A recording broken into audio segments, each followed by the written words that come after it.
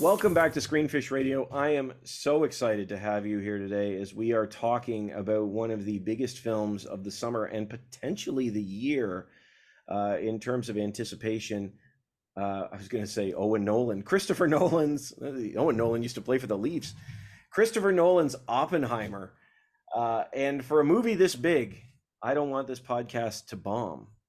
So I've been playing that joke all day. Brought in some great guests today that I'm really excited about. I am so glad to have That Shelf's Victor Stiff back with us and friend of the show, Ben Dower. Welcome, guys. Thanks for having me back. Thank you. Anytime. I'm so glad that you guys could be here. Oppenheimer is set during World War II as Lieutenant General Leslie Groves Jr. appoints physicist J. Robert Oppenheimer to work at the top secret Manhattan Project.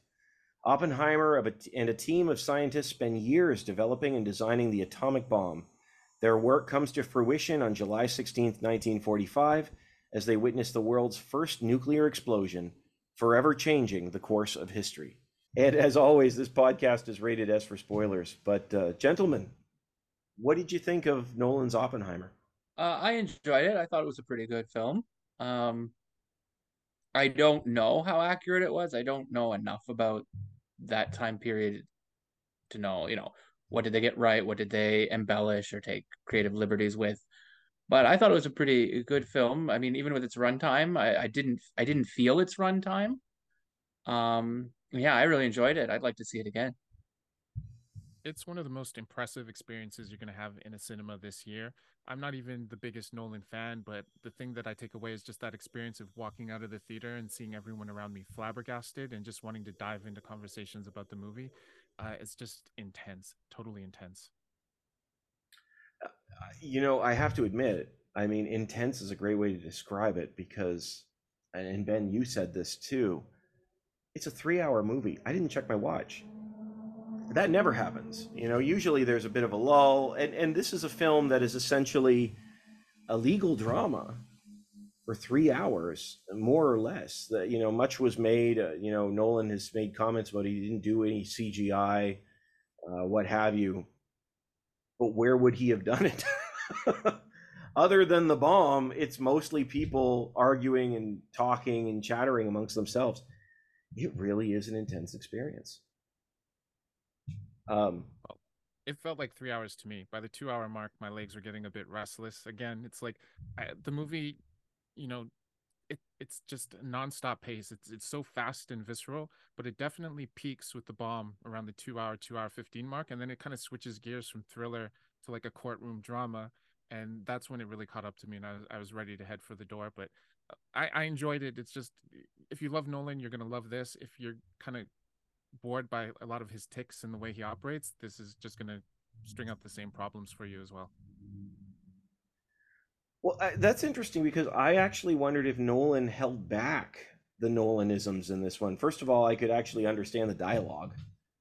The audio didn't crescendo the way that he does. He normally is let go. In each progressive film, he seems to be more obsessed with a large bass line. There's a little bit of it, but it was a lot less than we saw in Tenet, where you actually have to watch with the subtitles on. Now there was this. He likes to play with time as well. Certainly, that's sort of the case here. Although I read an interesting thing that I know Ben, you and I were debating this on the way home from seeing it. The shift in color apparently was not so much a shift in time as it was in perspective, which I didn't catch up on. This is what he says, is the second half is more from Strauss, Robert Downey Jr.'s perspective. But yeah, the color proportions are from Oppenheimer's perspective, and it's like you're just trying to get into the head of this person, and the film literalizes this by you seeing like him thinking about constructing the bomb, and you can see like the atoms firing around, and it's colorful. And the scenes that are in black and white, that's like things that are objectively true. You can look up in newsreels and books, and people are quoted in interviews. So you always say the truth is black and white. They literally do this by making the black and white scenes the objective facts, and then everything else is opinion, what we think about him or how he may have seen the world. that's a very interesting way to think about it. I hadn't thought of the truth being black and white, and the rest is up for question. I did read today that his grandson, they asked his grandson what he thought of the film, and I guess he said, I thought it was very good, except the scene where he poisons the apple, because he said there was no there's basically one report of hearsay, like there's no substantiated factual, this is what happened. And in fact, Oppenheimer apparently said it once on a trip, and the other guys didn't know what he was talking about or something. And this is where the book, because it was based on the book, right? American Prometheus, I think. Yeah, 700-page book. Well, the thing with the apple, though, I mean, like, this is the thing with biopics, is do we want a literal depiction of the things that happen, or do we want it dramatized? Because life, even in the life of a man like him, it's not as exciting as a story, right? You need these narrative beats. And I just think that there's like a beautiful symmetry of him creating a weapon, something that can kill an innocent person, right? And then feeling regret and remorse. And you can see he's the sort of person, he has that intention that all humans have. He gets angry, he's petty, he wants to hurt someone, but he has to wrestle with taking it back versus building this bomb, something he can never take back, right? I think there's just like a beautiful little symmetry between his worst intentions and his best intentions, and how they use his beautiful mind to create the world's most deadly weapon. Interesting. Ben, what do you think? Like, do you want your biopics to be rooted in actual fact all the time, or are Oh. you fine with liberties? Yeah, I've been thinking about this because when I was young and I'd watch, like, say, a movie based on a book, I'd always complain, "Oh, they changed it," you know. But now I understand, now that I'm older, that you have to change it to translate it to screen. It won't work one to one. And like Victor said, you need those narrative beats, you need that structure to remain compelling. Yeah, it's interesting because I mean, even the concept, and I'm juking to the left here a little bit, but even the concept of a documentary, in some ways, we trust it because we're told this is how things are. But documentaries are framed with perspective. Everything's got perspective. Um, but we struggle with that. How many films in the last? I think at least we do more so now than ever before. I feel like there's more films now where people are just saying, yeah, but you know what really happened? It wasn't there, or they spoke to this, and it's and most people, for most people, it's a struggle. For me, that's not an issue because I understand they're trying to build a narrative, build a story, like you were saying. Yeah. Well, especially a filmmaker like Christopher Nolan, his films, it's like I find them too mechanical. They're like intricate clockwork puzzles. And if you like get caught up in the minutia of it, it doesn't work. It's like the first time you see it, you get caught up in the rush of emotion, the big score, the fast cutting, the beautiful cinematography. And then like you go back and you watch something like Inception, a movie that I love, maybe my favorite movie he's ever made. And you look and you can see how technical and detached it is, how no one's a real person, and half the dialogue in the movie is just people explaining how the movie works. So, it's like if you're getting caught up in the details, you're never really going to enjoy a piece of art. At some point, you have to just like let yourself go and go along for the ride. Yeah, for sure. You bring up Nolan's sort of colder, more technical side. So, I mean, we didn't talk about this beforehand. I'm just thinking of it here. Sex in this film is Nolan has never had any nudity in a film, and he includes it here in this particular story. And I'm just intrigued to see how you both felt about its incorporation in the story, whether it was necessary, whether it added to it, or why he seemed to shoot it the way he did. Go for it. Come on, Ben. I didn't. And what is necessary, right? Like, stories are basically tales that we can manipulate and control to some degree. Um, so was it necessary? I don't know. I didn't feel it was necessary to tell the story, but apparently he felt differently. So, With you a know, master filmmaker like Nolan, everything is an intention, right? So this 3 hour movie, every scene, every second of film, he put there purposely, right? So you have to think, what is in his intention showing this, right? It's not a mistake. It's not the people at Universal saying, hey, let's put some TNA in this movie and we're going to sell more tickets. Like, he did that. And I think he's really just wrestling with like these primal themes of life and death and power, and guilt, because like one of those nude scenes is when he's in the room being persecuted and his wife's there, and it's like his lover is like looking at his wife, so that's kind of literalizing his shame and his guilt and having his life put on Front Street. But I think the other part of it, it's just showing like the base instincts of people. We're just these like highly evolved apes who are barely, developed culture and cities, and now we have the power of gods and atoms and the universe at our hands, and how are we going to wield it, right? And he can't even control his own temptations, and yet he's charged with wielding the power of the universe. See, it's interesting that you say that. Well, he certainly can't control his temptations because they refer to him as a womanizer in this film. But it's interesting. It's not. You don't see him with dozens of women. You see him with his wife and primarily Jean, Florence's character. I mean, there is another woman in there too, but it's not like, it's not like the Playboy Mansion where, or anything like that or anything crazy. But it is interesting to me because it feels so cold. These scenes feel so cold, and yet, like me, and again, that's why I think about the Nolanisms, because so much of the scenes are them just discussing things. They're sitting in chairs and they're talking to one another. There is the scene in the boardroom, and actually, I'm glad you brought that up, because I actually thought that was a really interesting place to bring it in. This wasn't just a scene, like you said, where they just slid it in there to make a couple, a few extra mil, which is what keeps me asking the question: like, is this Oppenheimer's, frailty isn't the word, but his openness, him at his most open. Oh man, the word is escaping me now. Or Vulnerable. Vulnerable. Thank you. Is it just a question of vulnerability here? Because that's almost what it seems in those moments. There's very little actual sexuality. There's a lot more nudity than there is sexuality in this film. And I'm not saying it's all nudity. That's not what I mean to say at all. I'm just saying in that context, there's far more just being naked with one another than there is any actual physical act.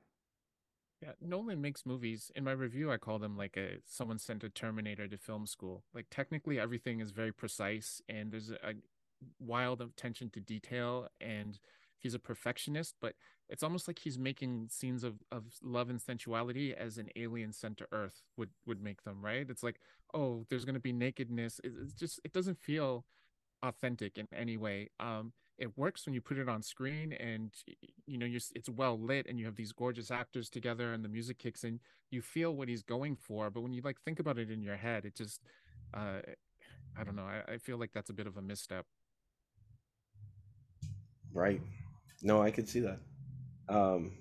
Ben, And that could be like, well, like when I saw the movie, I came out and I went, "That's it. That's what the fuss is about." Like, yeah, because again, like you said, it wasn't anything that there wasn't a big deal made out about it, like in the movie. Like it was just, it happened where it happened and then moved on. It obviously wasn't there to get people in seats. It might have been talked about to get people in seats, but that it wasn't there for that. And you And could, he, like you said, it was very detached. It was yeah, very, yeah. and you add on that he has a reputation for not developing strong female characters, right? He uses women as plot devices, a woman in danger or a dead wife, and that drives his male protagonist. So to throw in these characters who feel sidelined in a 3-hour film, and then some of the limited screen time they do get is a nude scene, like he should know better than that. I like these. I agree with that. I think that was one of the things that, like, I'm not trying to take anything away from the film, but it was sort of like, that's what she gets. I'm like, that's all.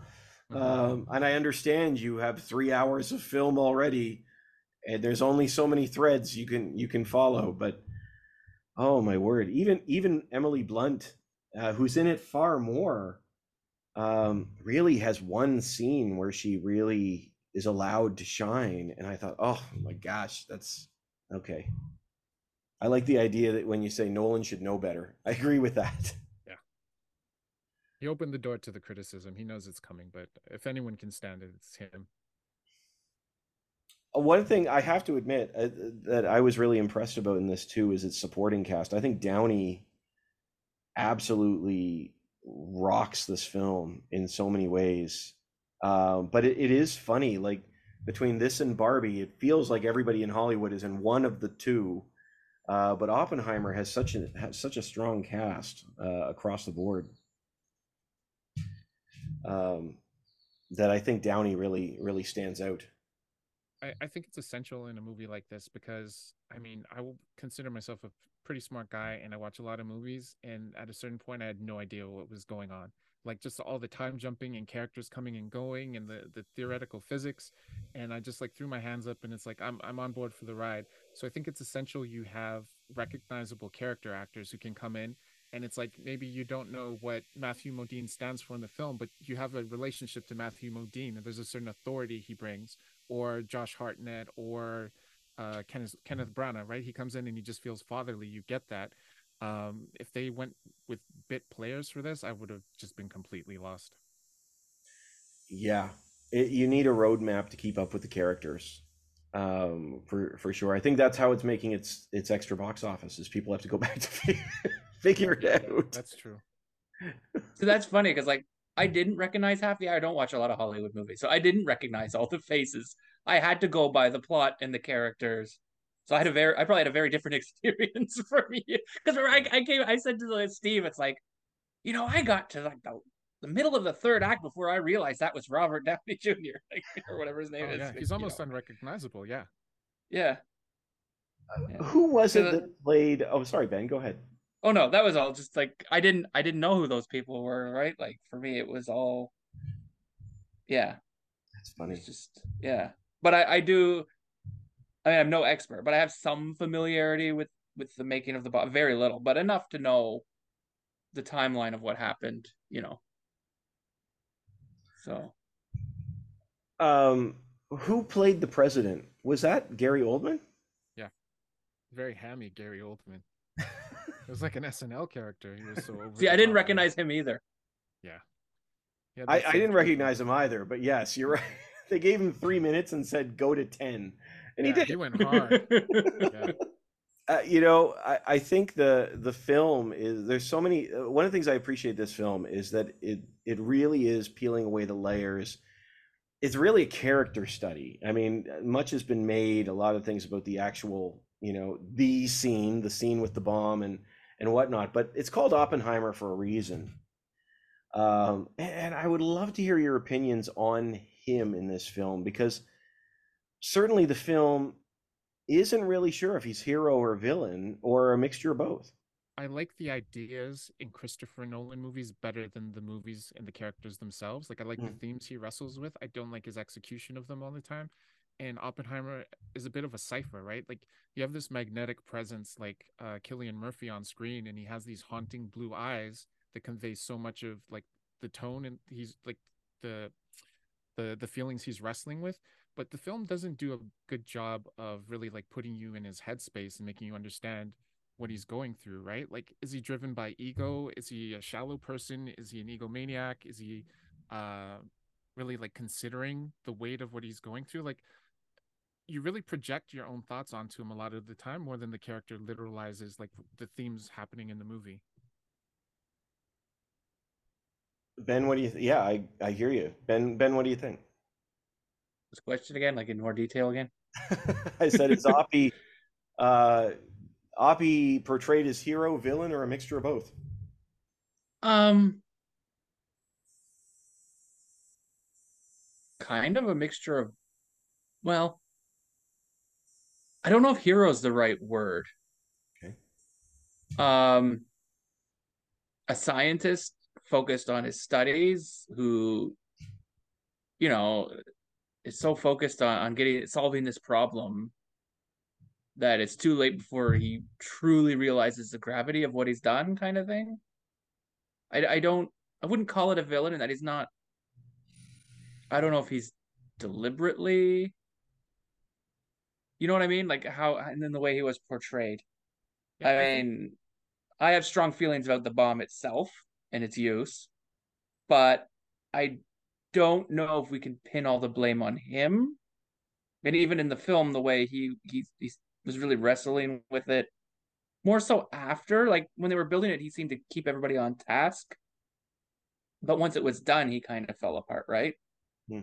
Did you notice that? Is that Did I Yeah, watch because they that really right? dragged him. They dragged him through the coals when they didn't need him anymore, right? Yeah. But I think the beauty of the film is just that there's no definitive answer, right? Because we don't see the alternate scenario where things go worse. It could have gone much worse if they didn't develop the bomb, if someone else got it first, or if they never used it, like maybe there was no need to use it. Like we'll never know.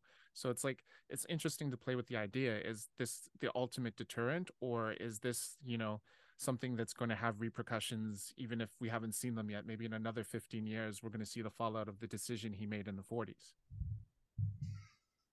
Yeah, I see. I felt that they portrayed him. I'm hearing what you're both saying. I almost felt they portrayed him as a guy who had good vision, like not 2020. Well, hindsight, had good hindsight, but he didn't have clarity in the moments. Like I think that was part of the reason for including the apple, because he does the apple, he leaves the apple, he wakes up in the middle of the night feverishly worried that he had made the apple, and then he runs back and he knocks it out of Kenneth Branagh's hand to prevent anyone from actually doing the damage. And he's such an interesting character because it seems to me, because he handles his life like that, handles his relationships like that. Like Ben, you talk about him being a scientist, like he's very methodical, but it's almost like the method is the moment as opposed to the full formula. He has the formula, but I don't know where it ends. But I gotta figure that out. And then when you have the answer, then you look back and say, I should have never had the formula, or something like that. If that's a way of describing it, I may have just said something nonsensical. No, he has blinders on while he's chasing it. He's not really looking. It's tunnel vision.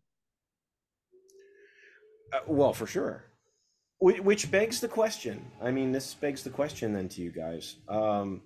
This is a film that is holding science up by the throat and saying that, or asking the question of, when does the pursuit of knowledge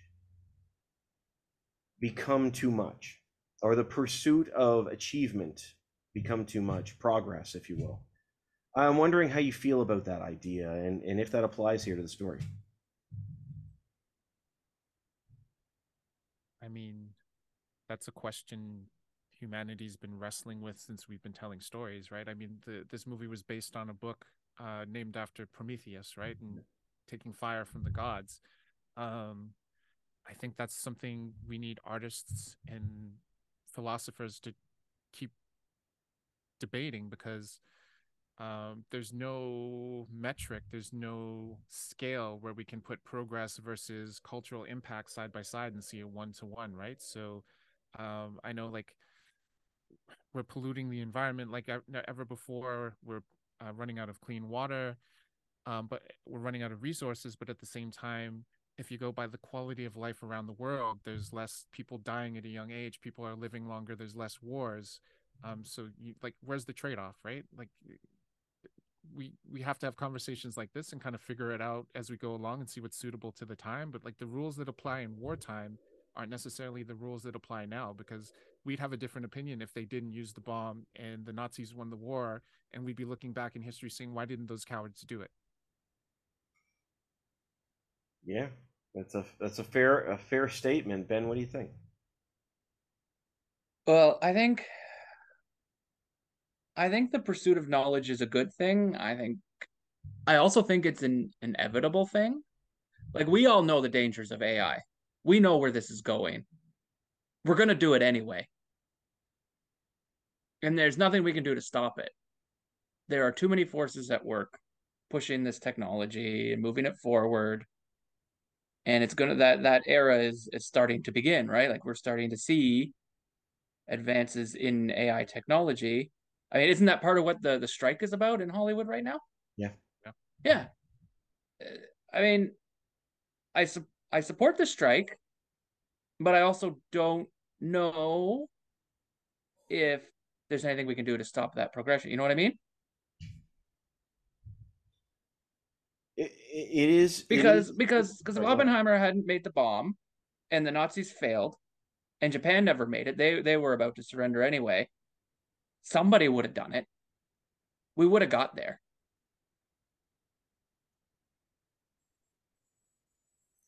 Yeah, the wartime aspect of this conversation is interesting as well. Like I feel like Nolan offers Oppenheimer's team an element of grace because we certainly look back on this, what is it, 70 years later, 80 years later, I think, and we see it differently than they would have in the moment. He is, certainly the military are using it for their own purposes and their own ways, but there's a certain element of Oppenheimer there because he's faced with the fact of we have to build this before the bad guys. And but at the same time, I mean, I think we're left asking the question of, yeah, I guess you're right. I mean, Ben, you're right. Like somebody else was going to do it. Somebody was going to But do it, and it's but the who same with determines who AI. should do it first? Who But determines who should also, do it first? Well, who determined who should do it now? Who did it? Who did it? What determined who did it? Right? It was al- just they moved quicker. also go and ask the people of Japan who the bad guys are, right? They have a different perspective on it than we do. And the film really skirts, you don't actually have to live with the devastation that those people lived with, right? It wasn't just the blast, it was the suffering and the radiation poisoning and watching their bodies deteriorate in real time that they had to live with, right? Right. So There's people now living with that. Yeah. From that event, like yeah. Exactly. And there's been numerous tragedies since from the testing that has contaminated nearby places. The Lucky Dragon #5 fishing boat that inspired Godzilla. That was an incident. There's continued to be tragedies from that development. I think that's why I appreciated that the film painted the U.S. government as so villainous in this one. They could have gone the opposite way and said, "Rah rah, look what we did." They didn't. Obviously, there's no love here for what was going on in World War II in terms of the Nazis and everything going on. But to point the finger a little bit at the U.S. and say to show Truman, that scene, we joke about that scene with Truman, and just how over the top, like he says, "You didn't even drop the bomb, I did." It's all guess what I did now. Look at this. The power's in my lap.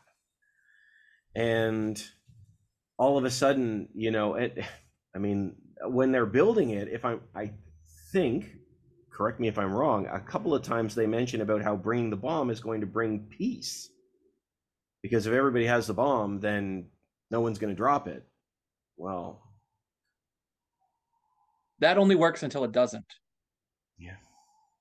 We're on tremendously borrowed time right now because there's been so many near accidents, and who knows how many are out there that we don't know about. Like, we're really counting on all the systems working all the time. Yeah. It could just start one day due to a system failure.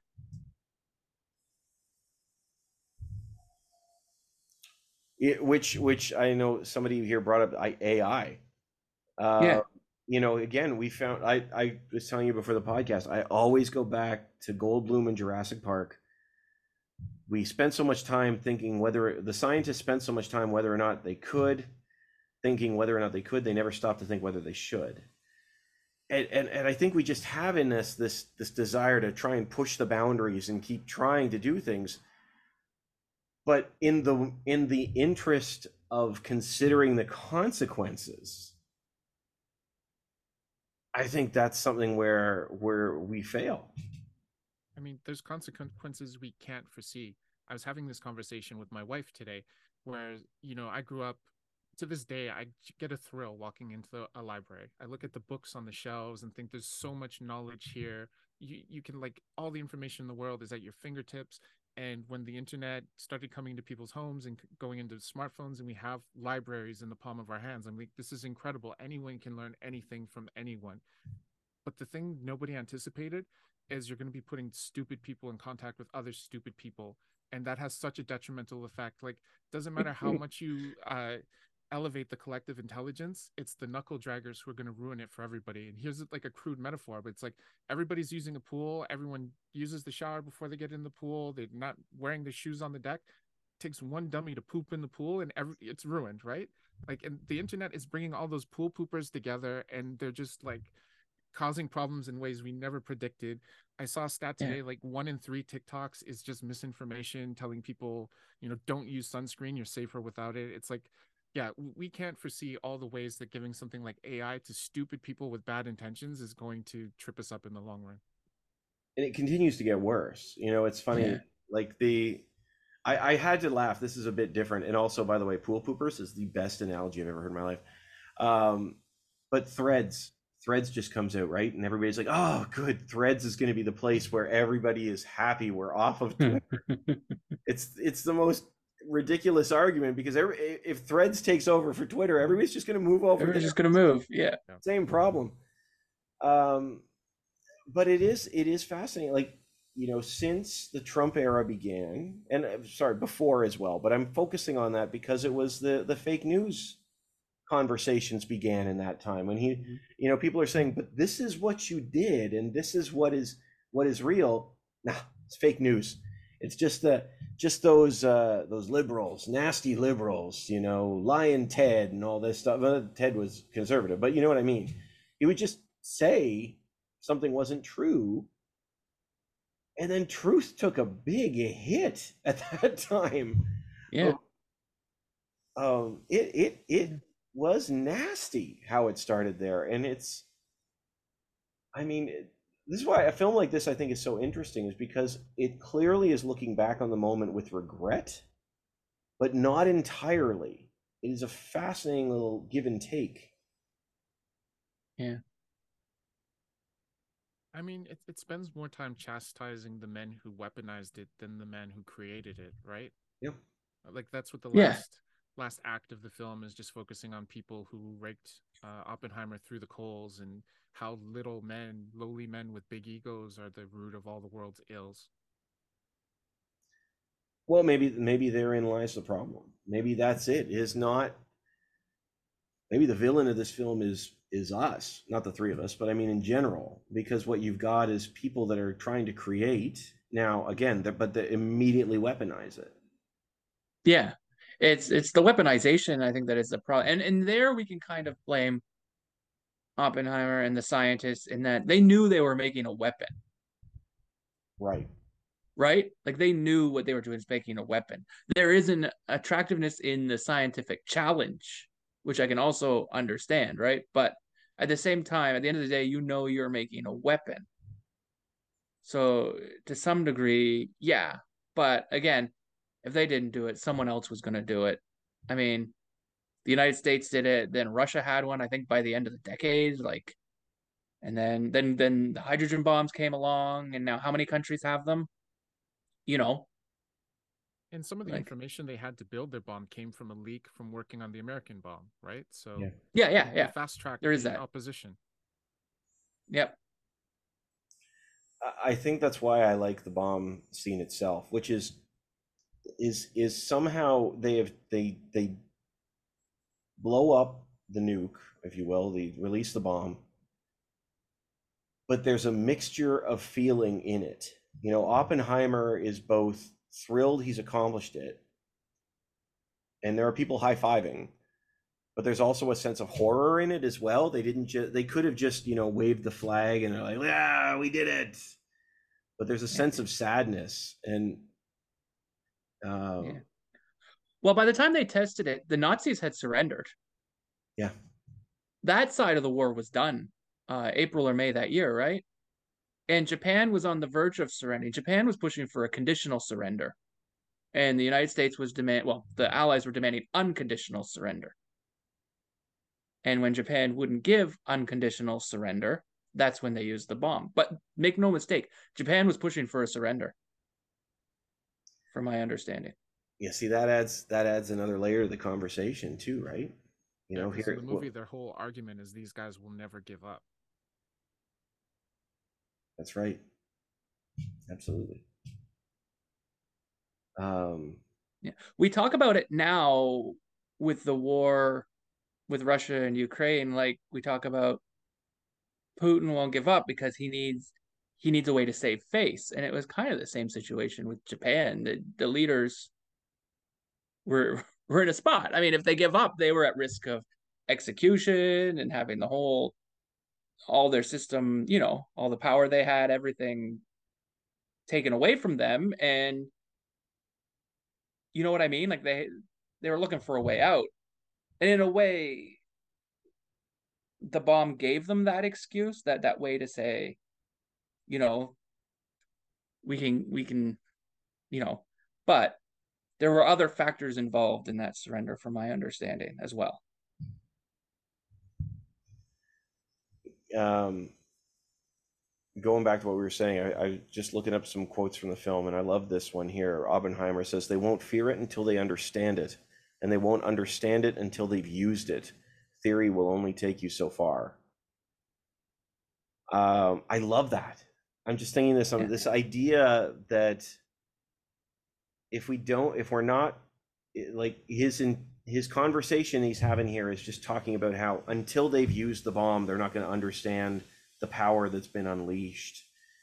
And I think we don't have a certain sense of reverence for this sort of thing. When we create blindly. And I understand the desire to try new things, and that's what progress is. Like AI is a tool like any other tool. But what are the ramifications of bringing that into existence? Who does it hurt in the process? And as we've been saying, who can weaponize it? But they could have used a show of force that didn't have to devastate two cities, right? You could have done it somewhere much more rural where they would get the idea of how much devastation the bomb laid, right? You didn't have to drop it 2 times. It's like building a flamethrower and being so proud of yourself you built a flamethrower and then handing it over to a 5-year-old. Like, you did something impressive, but no good. There's no way this isn't ending badly for someone, right? So how much pride are you going to take in that act of genius when it's attached to this act of devastation? Yeah. Well, Japan had been already devastated. Like Tokyo had been burned to the ground in the Tokyo fire raids of March that year, and the leaders had not surrendered, right? Like I believe, my understanding is they were preserving cities so that they could drop the bomb on it as a show, like to show them. There was a couple of cities they left off the bombing runs so that they could drop the big bomb on it when it was ready. Yeah, because remember in the film, they list a couple of cities, right? Yes. About 10 of them. Hiroshima, Nagasaki, Kokura, Kyoto, and I think there was another one. And then they take Kyoto off the list for its historical significance. Yeah, those were ones that hadn't been bombed or not badly damaged, so they could assess how the bomb would act on a city. Yeah, but most of Japan was in ruins by that point, including Tokyo itself. And see, this is what I mean. Obviously, the death toll, the damage of this is unbelievable. But it also, what makes it so toxic when you watch it in the film is because this idea, as a plane is flying overhead, but this very idea that, okay, well, we were doing this to make people back down, and they're backing down, but let's use it anyway. Now they won't back down. Now they won't back up again, if you will. They're not going to come back because we've done this. And it's just this unbelievably excessive response, and totally goes against everything they were saying, of course, at the beginning, right? When, there was, forgive me when I say a higher level of necessity, because I'm not suggesting that even the atom bomb necessarily was necessary, but certainly was more rationalized in a wartime setting than it was as the war's wrapping up and everybody's tapping out. Yeah. I've heard the claim, and I'd have to dig into more about this, but that it was aimed more at Russia than Japan. That the United States was saying, we're the new ones in charge, and we've got this fancy weapon, and we're not afraid to use it. I think that's suggested in the film, actually. It may have been suggested in the film as well, but I've heard that through other sources and stuff. But yeah, it was more, in a way, it was almost the first shot of the Cold War. Because, yeah, Russia declared war on Japan, I believe, in between or on the day of the bombing of Nagasaki. And they moved into Manchuria and started pushing the Japanese back on the mainland. And I've heard that is what triggered the Japanese surrender. They surrendered to the Americans based on that because they didn't want to be divided like Germany.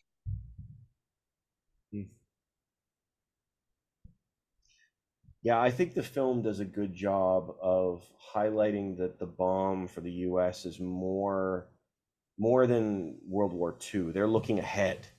They're looking ahead. Oh yeah, it was very much for looking ahead. Yeah, I mean that's why right off the bat, it's well, let's make a hydrogen bomb. Like that. You know, Yeah. Yeah, I think Nolan does a good job of drawing of letting, again, he likes to play with time, but I think he does a good job of sitting in the moment but also looking ahead. And even that whole story with Robert Downey Jr.'s Strauss, takes place I think 10 years after the fact, and seeing the, no pun intended, fallout from the activation of the bomb itself.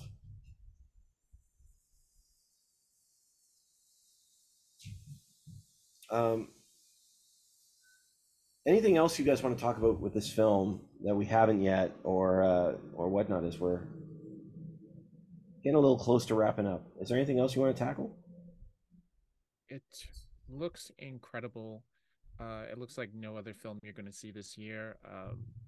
Nolan is a stickler for only shooting on film and using IMAX cameras, which are a pain in the ass to shoot with. They're gigantic, they're hard to mount, they're very loud when you're shooting with them, and he does this so that the viewer can have the best cinematic experience possible.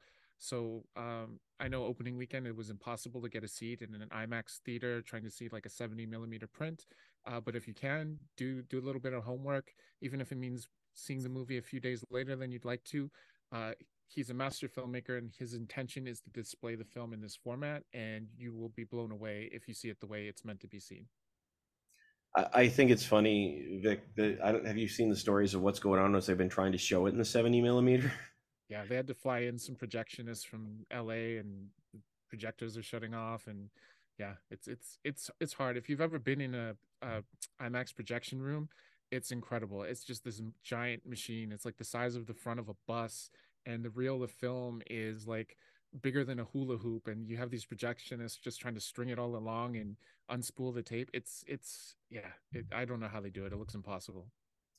And our theaters just aren't built for them anymore. Mm.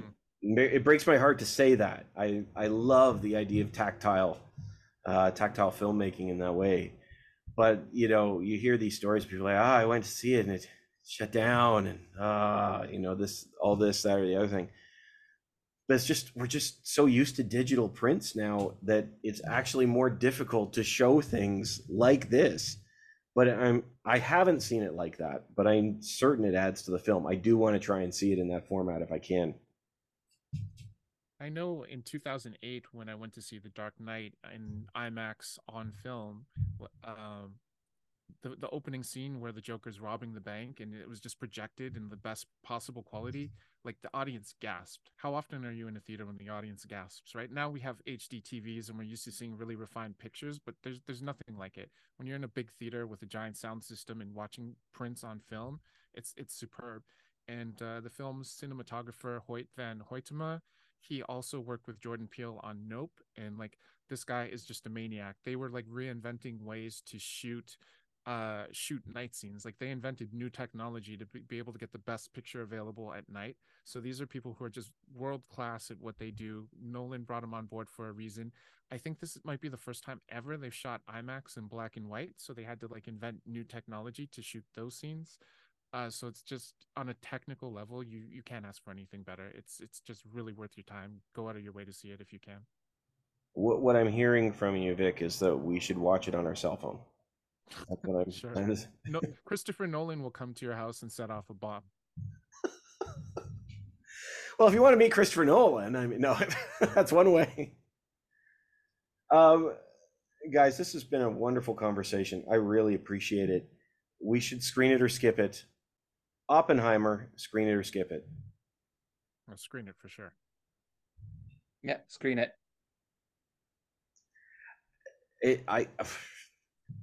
I don't know what you're going to see. Actually, you know what? I'm not going to lie. the box office isn't bad right now. There's some great stuff out there. But this is absolutely, absolutely one of the best films of the year. I'm really, really got my fingers crossed that I know it won't happen, but I'd love at Oscar time if Barbenheimer made a comeback and it the leading two nominations were Oppenheimer and Barbie. I think that'd be fun. It'd be happen. like They allow 10 nominations, right? So I can see Barbie slipping in there, especially for best, would it be adapted screenplay, best production design, maybe cinematography.